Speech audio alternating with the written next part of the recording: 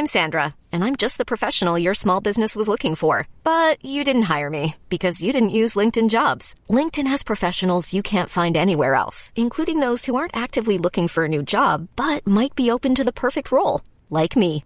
In a given month, over 70% of LinkedIn users don't visit other leading job sites. So if you're not looking on LinkedIn, you'll miss out on great candidates like Sandra. Start hiring professionals like a professional. Post your free job on linkedin.com/achieve today. There's never been a faster or easier way to start your weight loss journey than with PlushCare. PlushCare accepts most insurance plans and gives you online access to board-certified physicians who can prescribe FDA-approved weight loss medications like Wegovy and Zepbound for those who qualify. Take charge of your health and speak with a board-certified physician about a weight loss plan that's right for you. Get started today at plushcare.com/weight loss. That's plushcare.com/weight loss. plushcare.com/weight loss. In a world where very few people embrace their global identity and seek to understand their neighbors, cross-cultural expert Tayo Roxon is on a mission to bridge this divide. Each week, he'll open your mind with insights from some of the global minds in the world. Get ready, take some notes, and learn how to be the best you that you can be.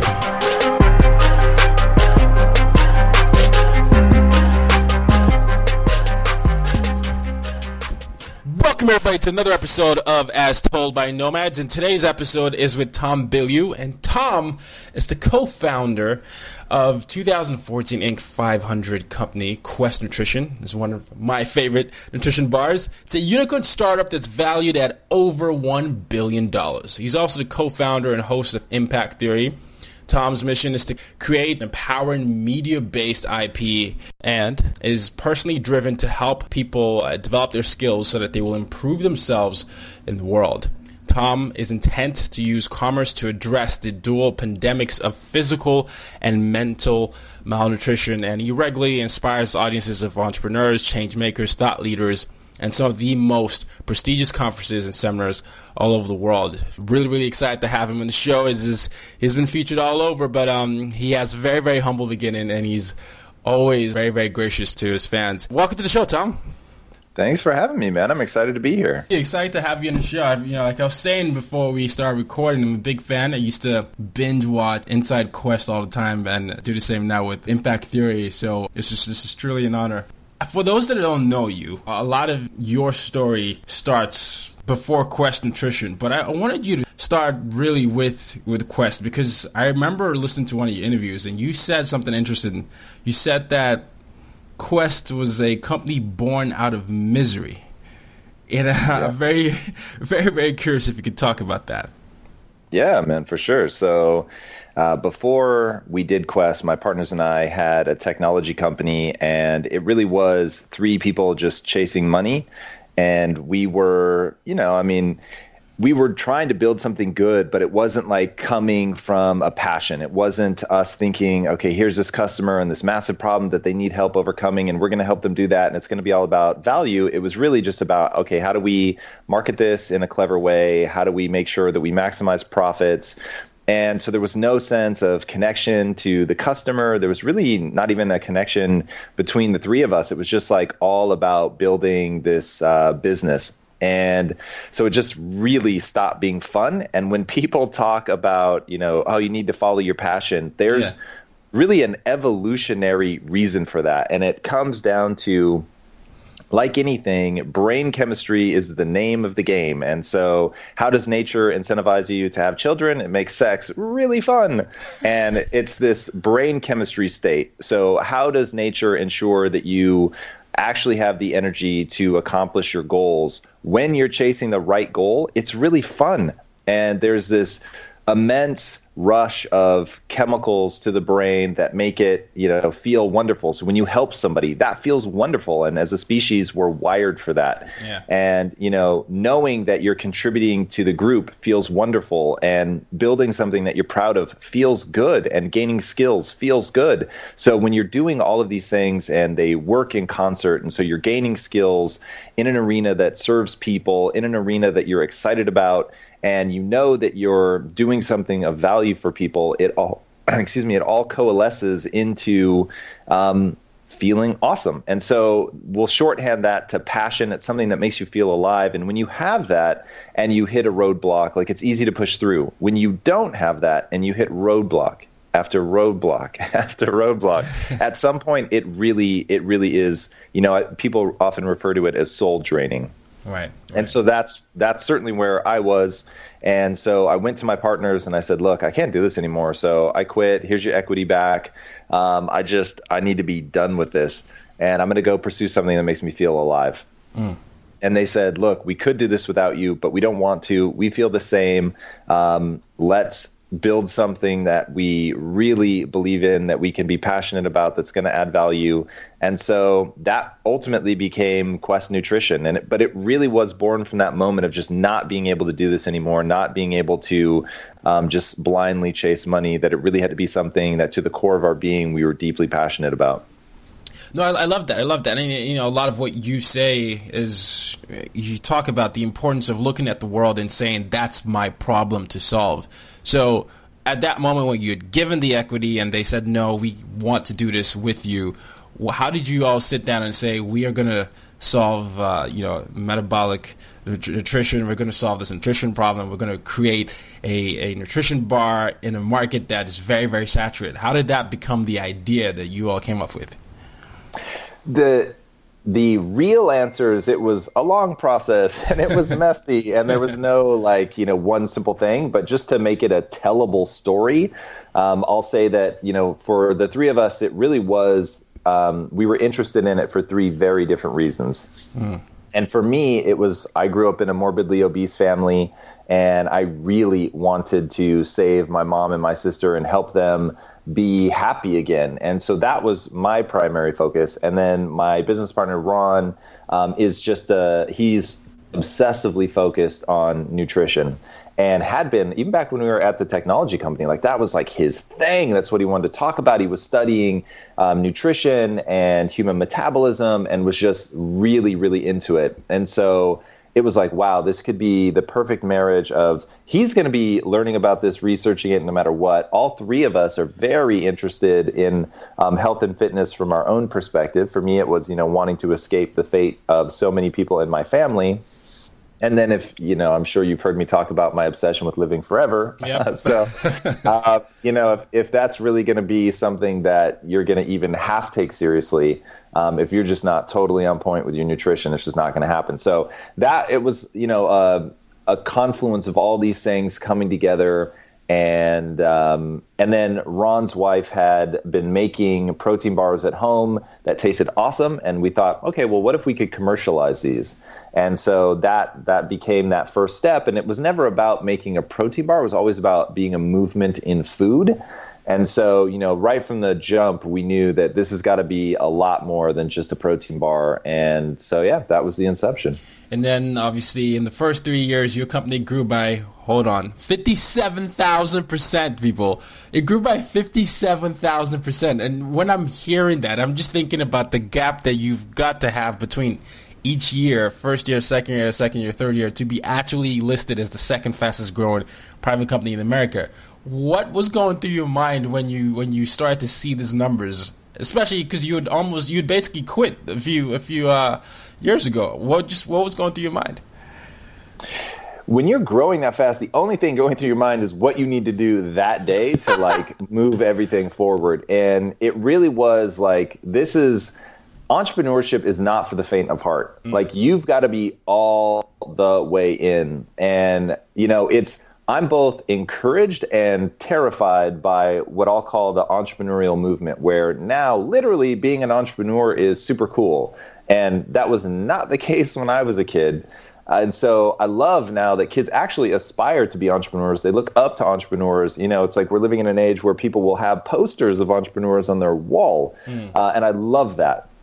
I think it's amazing. But I think people really need to choose the path that suits their personality, because I try to maximize every minute of my life to get the most potential actuated in that moment as humanly possible. So that is what drives me. So you could, like, if you left me alone on a desert island, I'm going to find some way to like try to maximize my potential, right? So build like amazing sandcastles, build a ship out of trees to get me off the island, like whatever. I'm going to be spending that time. That's what I love. I love doing that. Yeah. So if you're like that and you want to be all in and you're not somebody who clamors for downtime, like I really like to put my skills to use, and I like to get new skills. Like I love that. Then entrepreneurship might be your bag. But if you want to chill and you want a stress-free life, which by the way, there's nothing wrong with that. It's all about knowing what suits your personality. Don't be an entrepreneur, because that, like, you will get the exact opposite. I mean, I think you just crushed someone's dreams right now. They're listening to you, and you just said they shouldn't be an entrepreneur. But what Tom is saying is very true, because I think it comes down to the mindset. And you're a very big proponent. You talk about mindset a lot. In fact, you talk about the difference between a growth mindset and fixed mindset. And I think when you're hiring, this is exactly what you look for. So when you're aspiring to be this entrepreneur and a leader in a very rapidly disruptive industry, especially in the digital age, a lot of millennials and Gen Zers who are coming up now, what is the danger of approaching entrepreneurship with a fixed mindset?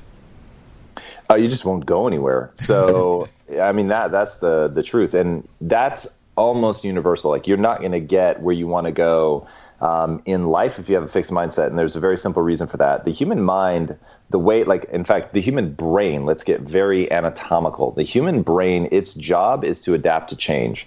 And there's an awesome quote by Darwin, and he's often misquoted as saying it's about the fittest of the species. He never said that. It was said like 100 years or something after he died. What he said was, it's not the strongest nor the most intelligent of the species that survive, but rather the most adaptive to change.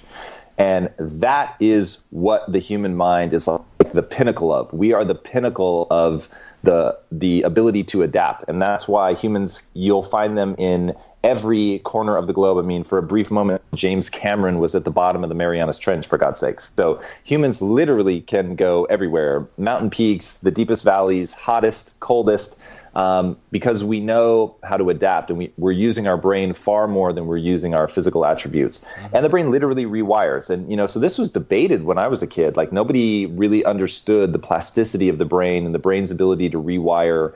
But it's very real, and they've got all kinds of studies now showing how the brain adapts and rewires. And, we're about to live through an age where more and more non-biological objects are implanted into the human mind in the way that we're going to be able to augment that. And, what David Eagleman is doing in terms of pushing human senses so that we could, say, see an infrared or hear the stock market. I mean, there's just all kinds of really, really fascinating things that are being done. So understanding that the brain is an adaptation machine is critical. And that's what a fixed mindset denies, essentially. And it's happening in some subconscious part of yourself. You're not seeing like how much you could push and change your brain and gain new skills and get great at things, even if you suck at them today. And people are so ego protective that, if something makes them feel insecure or makes them feel bad about themselves, then they just avoid it, rather than realizing if I push through that part where it makes me feel clumsy, awkward, whatever, I could truly become world class at fill in the blank.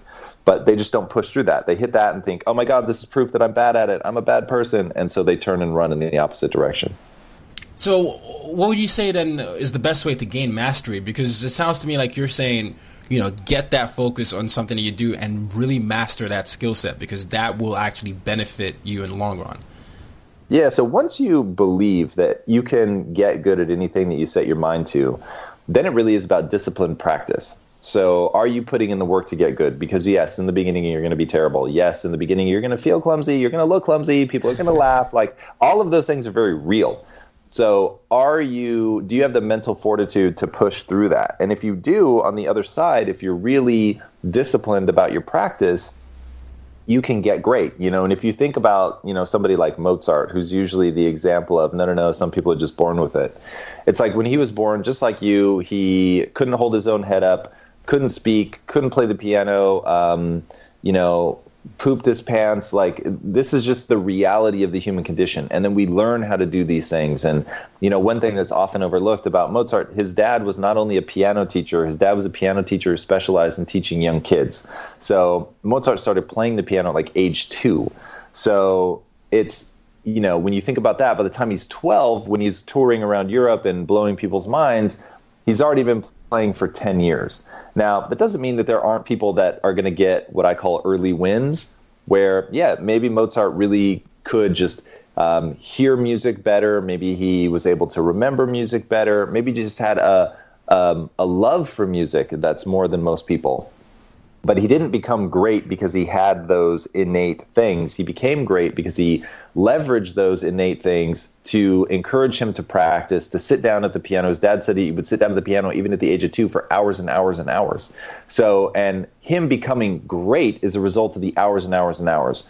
And Tim Grover, who's Michael Jordan's coach, said, look, I've seen so many people that had obscene amounts of raw talent do nothing, because they weren't willing to put in the work to practice. Yeah.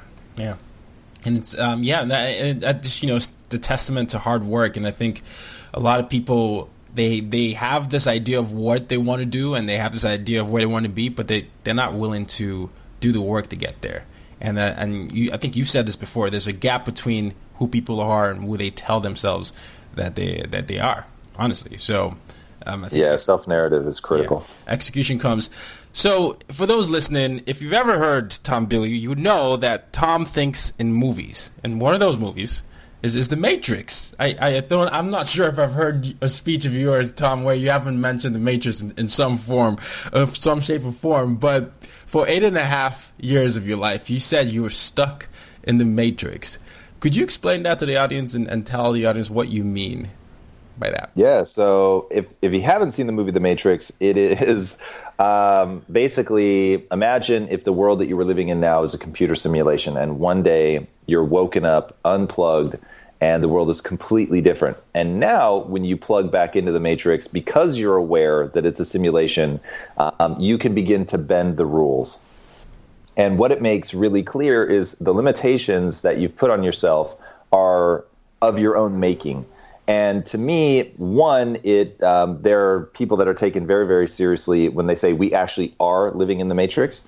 And I won't go into it because I'm not convinced, but I don't need it to be real for the metaphor to be powerful. Yeah. And what it makes clear is that if you think of the Matrix as a web of lies that you pull over your own eyes, where you limit yourself, you tell yourself disempowering things like, I'm stupid, I could never do that, I couldn't get good at math, or I could never run that fast, or whatever. That belief is the thing that stops you from putting in, the 10,000, 20,000 hours worth of practice to really get good at that. And so to me, getting out of the Matrix is about going from a fixed mindset to a growth mindset, realizing that you can, in fact, do things like in the movie. So in the movie, Neo Jackson in the Matrix, and he downloads Kung Fu, and now he can fight Kung Fu. And he's practicing Kung Fu, and he's getting beaten up. And the guy that's beating him up says, knowing that this is a computer simulation, do you really think that me being stronger or faster than you has anything to do with my muscles? And that's when Neo has this breakthrough and realizes he just believes of himself that he's not as good. And so once he says, okay, I really am this good, then just because he believes it, he starts being better. Now, I'm telling you, that is how it works in the real world. Like, believing in it is the first step.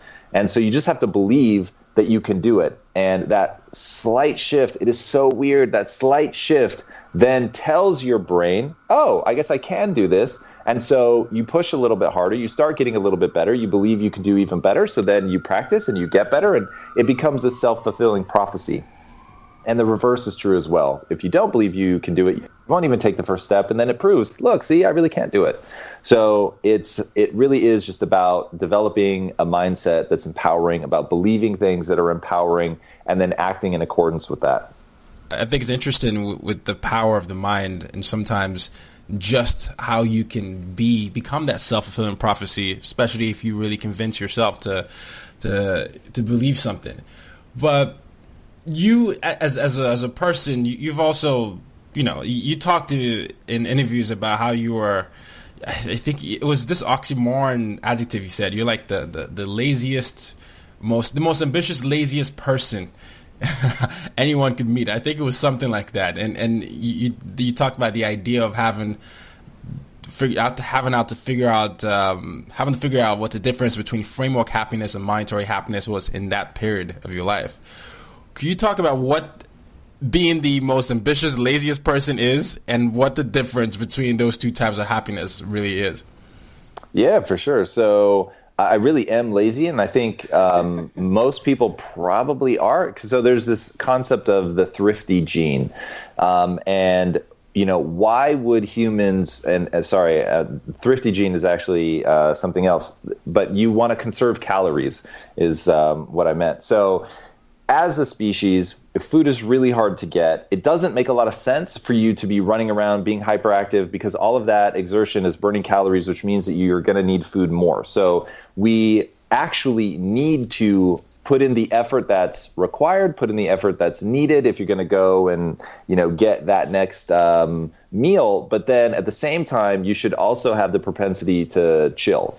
So I maybe have a more ingrained propensity to chill. So I'm always looking for the simplest way, the easiest way, or just to not do something.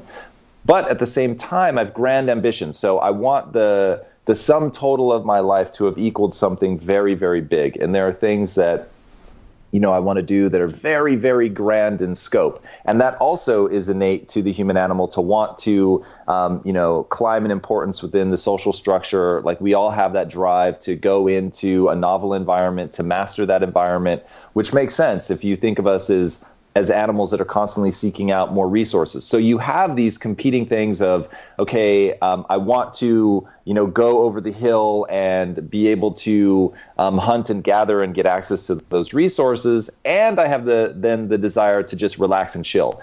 And finding a way to know when to push yourself so that you're not just always relaxing and chilling and making sure that you accomplish things is really the catch. And in a modern context, you don't have to hunt and forage. So now there's no driver. The driver to eat is like to walk into the kitchen or to walk to the grocery store. So it's no longer this big thing that we have to do. And so the laziness tends to kick in and really take over. And we've now got things like video games, which are amazing entertainment, and you can just sit back and relax, or movies, which is very passive. And so now you see, in society, where laziness is no longer as dangerous as it used to be. And so people sort of race to just an equilibrium of mediocrity.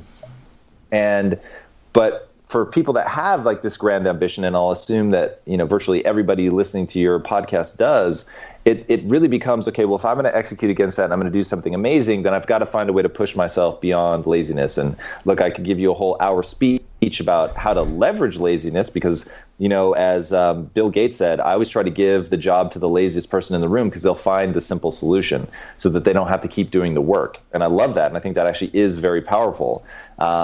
But we'll not derail on that. To answer the second part of your question about the two types of happiness, So there's framework happiness and momentary happiness.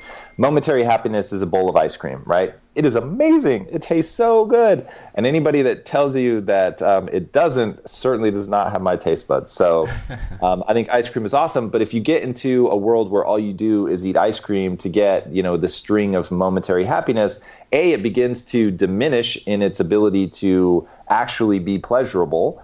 So if you ate a bowl of ice cream every hour for the next, say 72 hours, it really does. It's called a hedonic set point. So it stops being as fun. And what I'm trying to get people to understand is that the other type of happiness, framework happiness, is actually born out of discipline. So the easiest way to explain that is becoming something, being something, fills you with a sense of well-being. So feeding people at a soup kitchen will make you feel awesome. For sure, 100%, I promise you, helping other people is just going to make you feel awesome. But standing there with a soup ladle and dishing this stuff out is in no way intrinsically pleasurable. So it is this moment of doing something that may be uninteresting or unenjoyable to get to this, I'm the type of person who helps somebody. And that's identity. And when you're playing with identity, so for me, it's going to the gym. I don't like going to the gym. I don't enjoy the act at all. It's taking time away from me training my mind, which I actually do love in and of itself.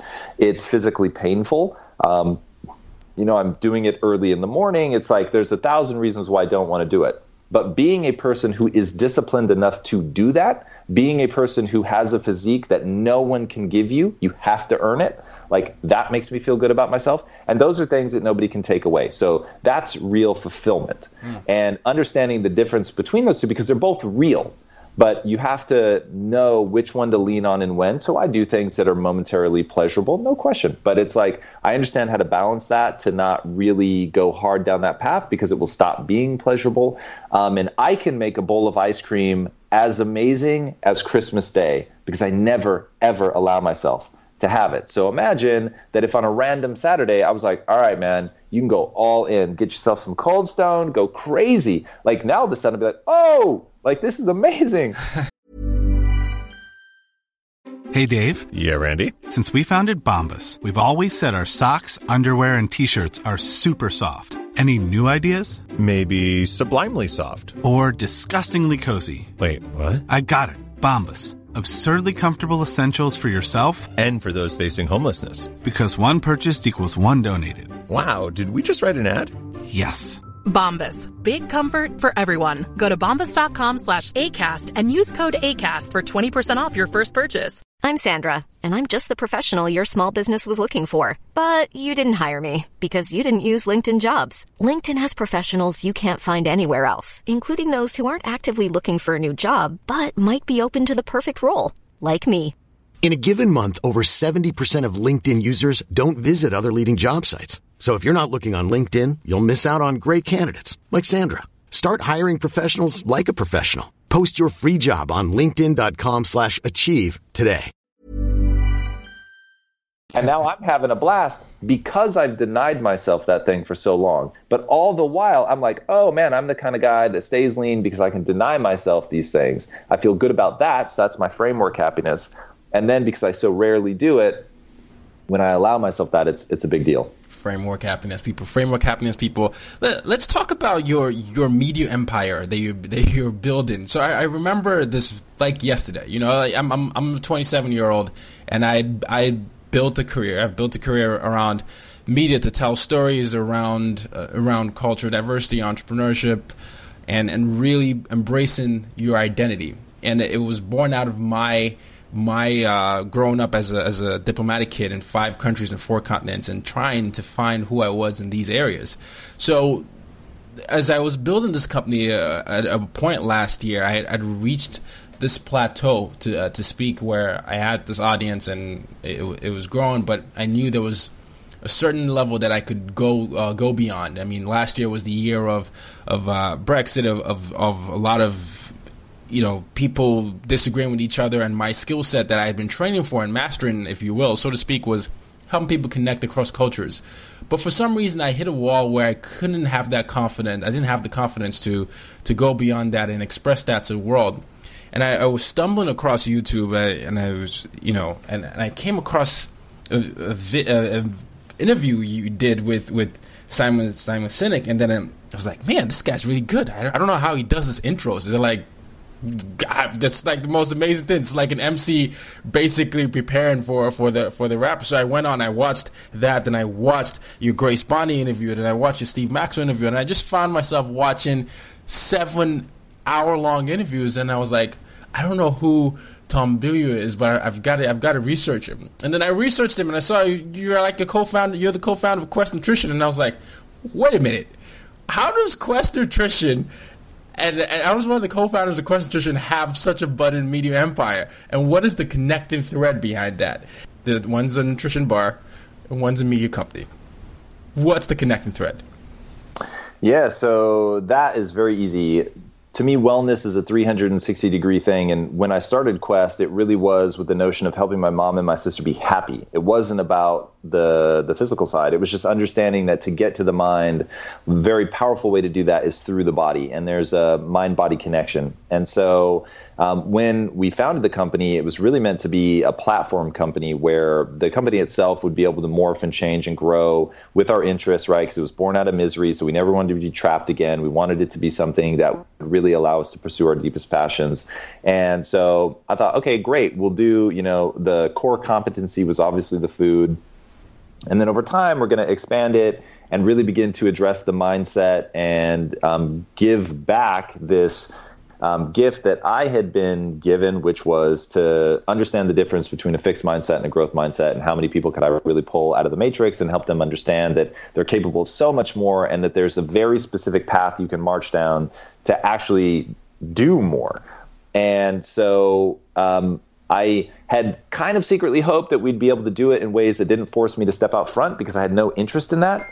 I was very content being the guy behind the scenes. And then it was just becoming clear that I could carve out one piece of, the universe of content that we were doing, that I had a particular talent that I had been building up, over the last 20 years at this point, to really get good at verbalizing an idea. And so I thought, okay, well, one thing I can do, because originally it started with, I wanted to do something great for our employees, which is why it was called Inside Quest. It was like, this is what it means to be inside Quest. This is what it means to think like we think at Quest, and to be able to spread the culture. And so I thought, all right, cool, we'll film this. We'll bring the employees in. They'll be the studio audience. It'll be a great way to reinforce the culture. And then it was like, well, wait a second. We're a social first company. Like, we understand that if you're going to be doing all this, you might as well put it out on YouTube and get more people involved. And so that's really how it started. And then when it became clear that it's really hard to get a brand to flex and encompass a whole new way for the consumer to see you, and that they really thought of us as a food company, and rightly so, and that's really what we were, I thought it's probably smarter, rather than to try to expand the consumer's vision of that, to spin that out into a standalone studio, make it its own company, and just make it all about the mind. So if I'm going to make this wellness 360 degrees, rather than try to do it in one company, I'll do it over two.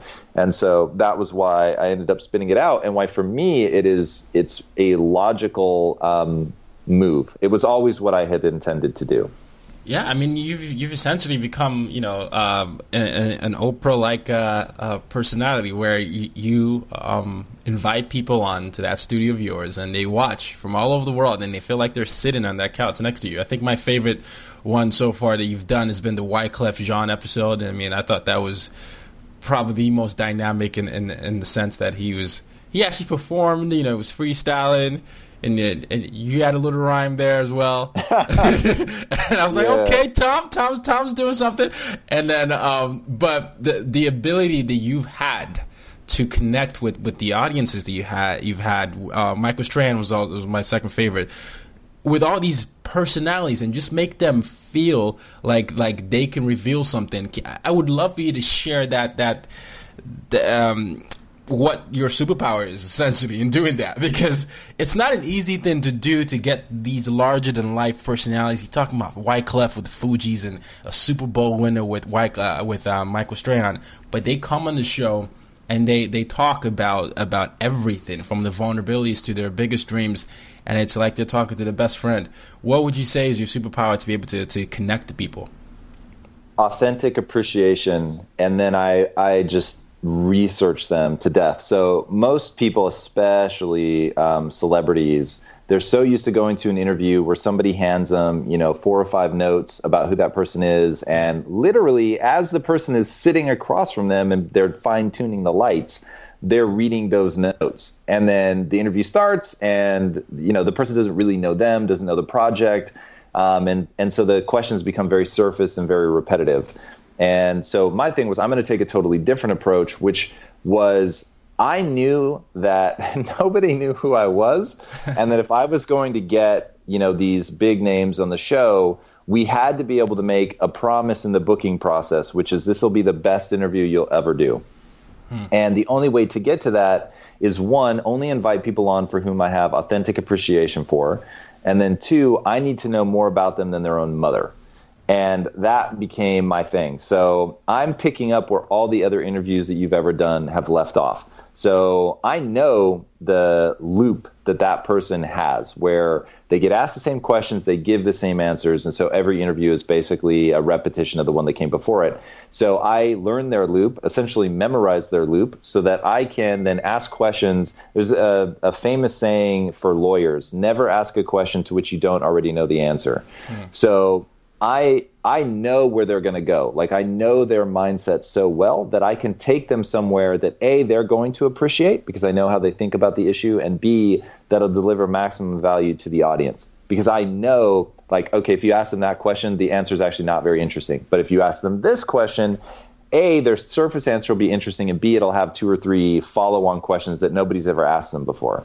Yeah. And just putting in the work, man, like putting in the work. And every bit of success that I've ever had, if people want to know how I've done it, I am the result of hard work over a very long period of time. That's it. Yeah. So if anybody wants to do what I do, like, just be willing to put in the same level of work that I put in. No, he puts in the same amount of work. And for those listening, I'm talking to Tom Bilyeu, who's co-founder of Quest Nutrition and as Impact Theory, which is about igniting human potential, and that's impacttheory.com.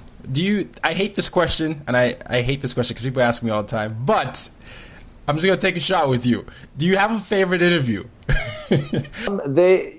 Sure, like, there's so many for different reasons, so I'll give you a few. Okay. One, you mentioned earlier, Michael Strahan. He and I just really, really, first of all, I've gotten to know him maybe better than, let me make sure that's true, better than 95% of the guests for sure, just off camera. And so that interview was the result of already knowing him. Yeah. And so that was a lot of fun. We also really connect over the Matrix. And so from a just like personal obsession standpoint, he's just so much fun for me to talk to because he has the right mindset. And his book really took me by surprise. It was because it's so good and it's so real and so usable. So I had a lot of fun with that. I just interviewed David Eagleman. So this one isn't out yet, but David Eagleman is a neuroscientist. Same with Moran Cerf, who, man, you want to talk about somebody that I only knew like his what he had put out into the world, like, which was relatively little. So that interview was not only me coming well researched, but it was me like super eager to learn more about what he was doing. And you can watch us. I think it's pretty clear that we're both having a really good time in that interview. That was a lot of fun. Jason Silva's a blast. I've interviewed him twice. Yeah, he's amazing. And I could go on. And the reason that it's really easy to talk about the ones that I enjoyed is I only bring people on if they've inspired me. Yeah. So it's not like somebody's rolling up to the show and I don't really know who they are. And this is somebody that I've spent hours and hours and hours researching at this point, I'm listening to everything at 2 or 3x. So it's like, for me to spend 10 hours with somebody is the equivalent of somebody else spending like 30 hours. So you can imagine if you'd spent a week just living in somebody's universe, by the time they come on, you're going to have a pretty interesting conversation. No, I'm so glad you're honing in on that preparation aspect. So it's really, really, I think it's key. I think it's, it's the mindset, but you have to be willing to do the work. And you apply this to people that you hire, right? When you hire, I think you hire very differently at Quest. Can you talk about the evolution of your hiring process? Because I think people used to be able to sit down and watch in, because you had a very interesting, different way of getting to the meat of things when you were hiring. You almost hire your direct competitor sometimes. Yeah, I mean, my thing with hiring is I'm just trying to find out who the person really is, And at the end of the day, it's like, to do that, you're not going to be able to use the traditional questions that people are already prepared to answer. It's like, you've really got to go beyond the resume. And my whole thing is I'm looking for 3 things: grand ambition, drive, and compassion.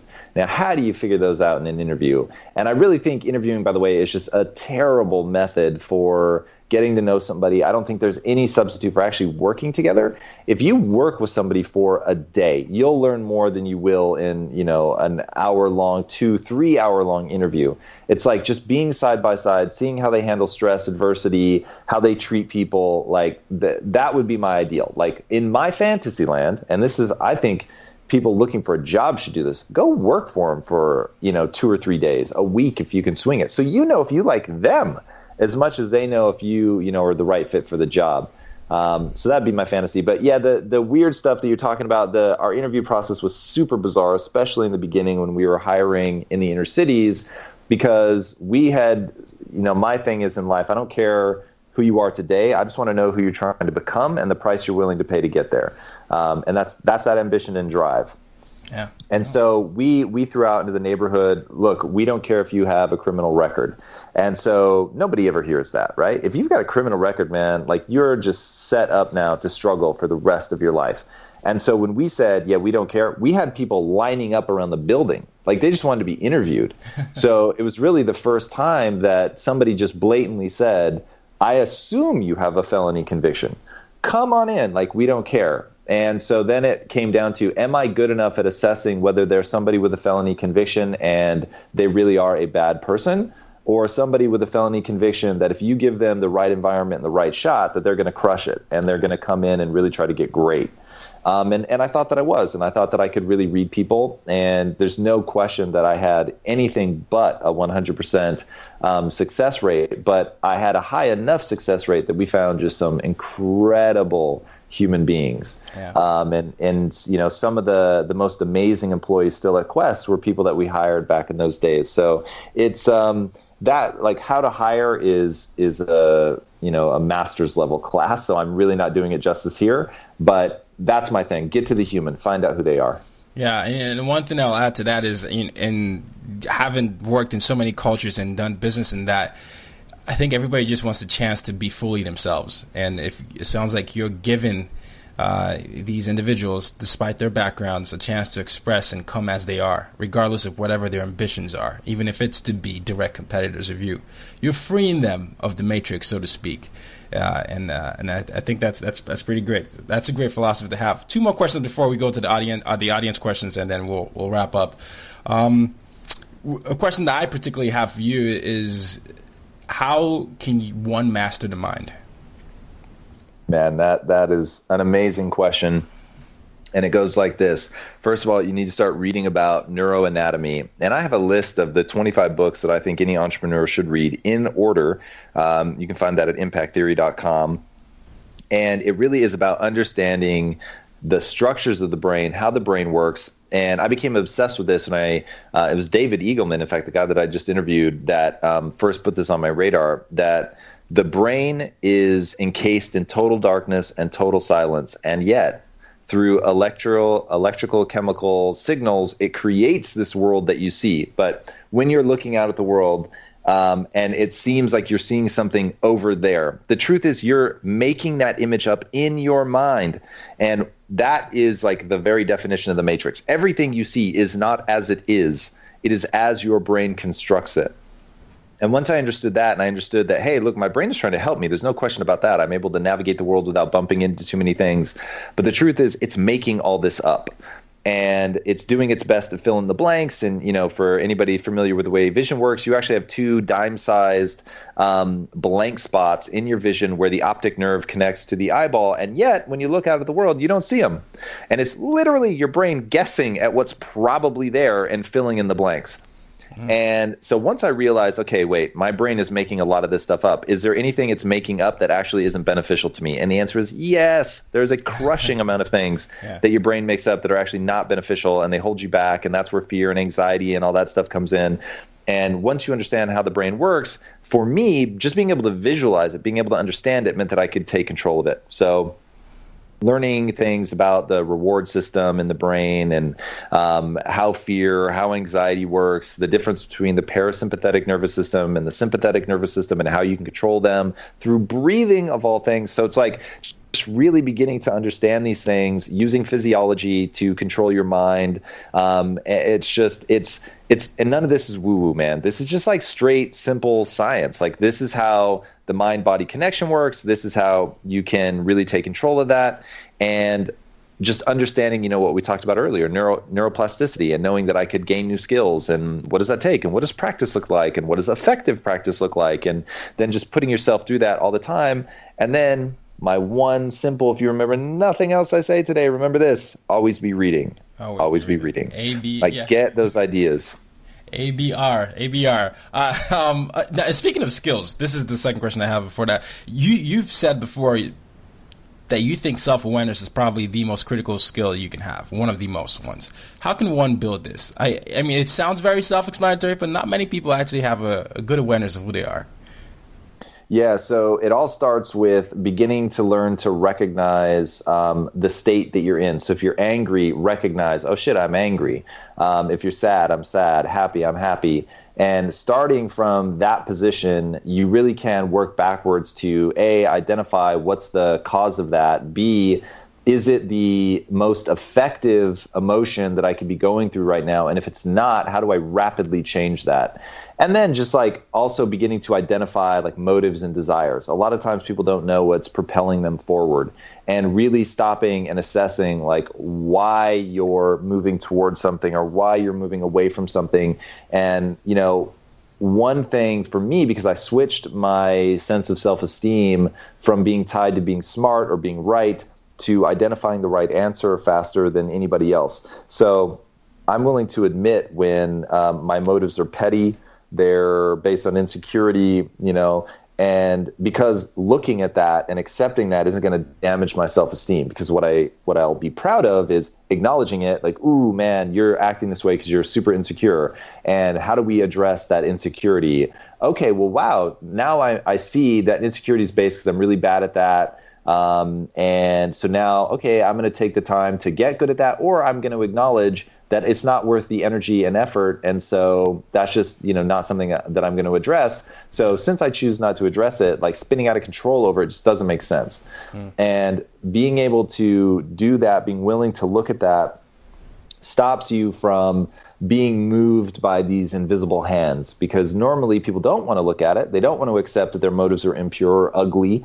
And so they just let those emotions like push them forward, and they end up doing really stupid stuff. Yeah. And I'll give you one example: arguing with people for an idea that you know isn't a good idea simply because it's your idea. And people do that all the time. Yeah, no, that's very, very, very true. And that's such a great point on that. I think it's, you know, being able to acknowledge the simple things that make me happy, things that make me sad, things that make me angry. You can start to build on that, and that's super important in your personal growth. All right, so now it's time for the audience questions. And bear in mind, these questions could be all over the place, Tom, but I hope you're ready. So I'm ready. One of the questions that one of my friends asked was, what's the best workout for popping delts?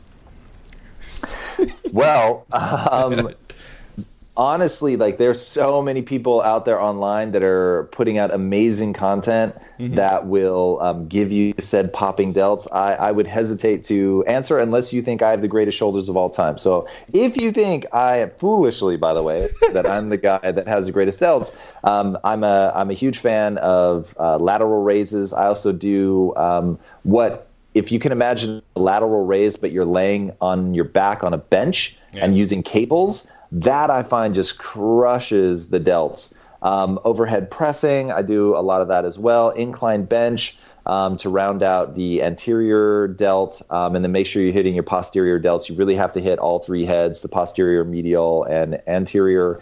And then, do yourself a favor. Find somebody that has the shoulders, or, you know, this applies to anything in the body. Find somebody that has something that looks the way you want to look, and then ask them what they do. Because everybody's answer is going to be different. All right, I hope you like that answer, Kay. Another of my friends who lost over 60 pounds in part due to your products wanted me to ask you this. He says, since many low-carbers heat your Quest bars in the oven and turn them into Quest bars cookies, essentially, would your company consider developing a Quest cookie dough made specifically for baking?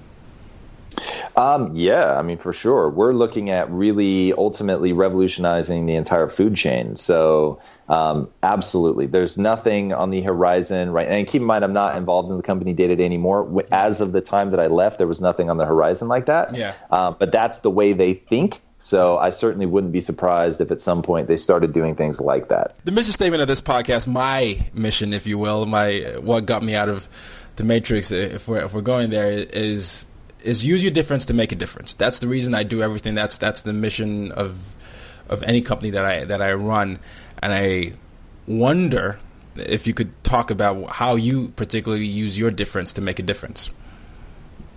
Yeah, I mean, my thing is really understanding my own mind and understanding my motives and being able to articulate that and explain to people how I've transcended a growth or a fixed mindset to a growth mindset, and trying to help other people do that.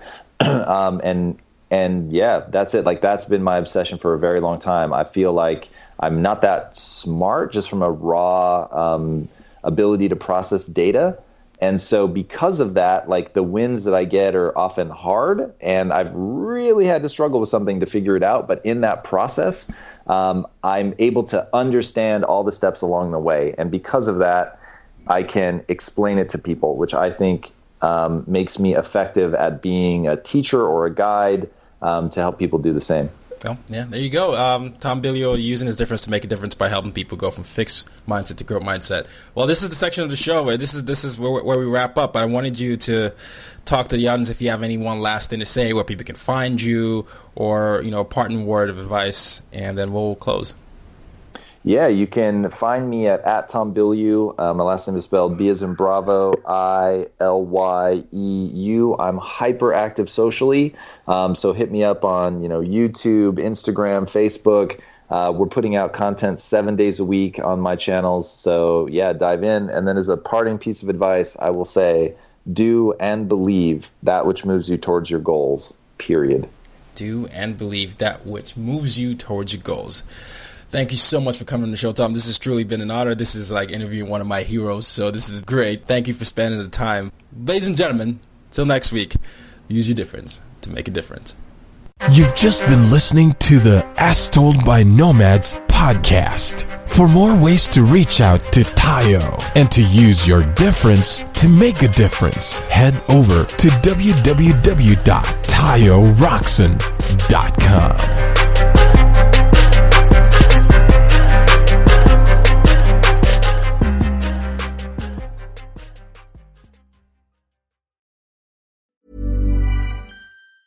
Ever catch yourself eating the same flavorless dinner 3 days in a row?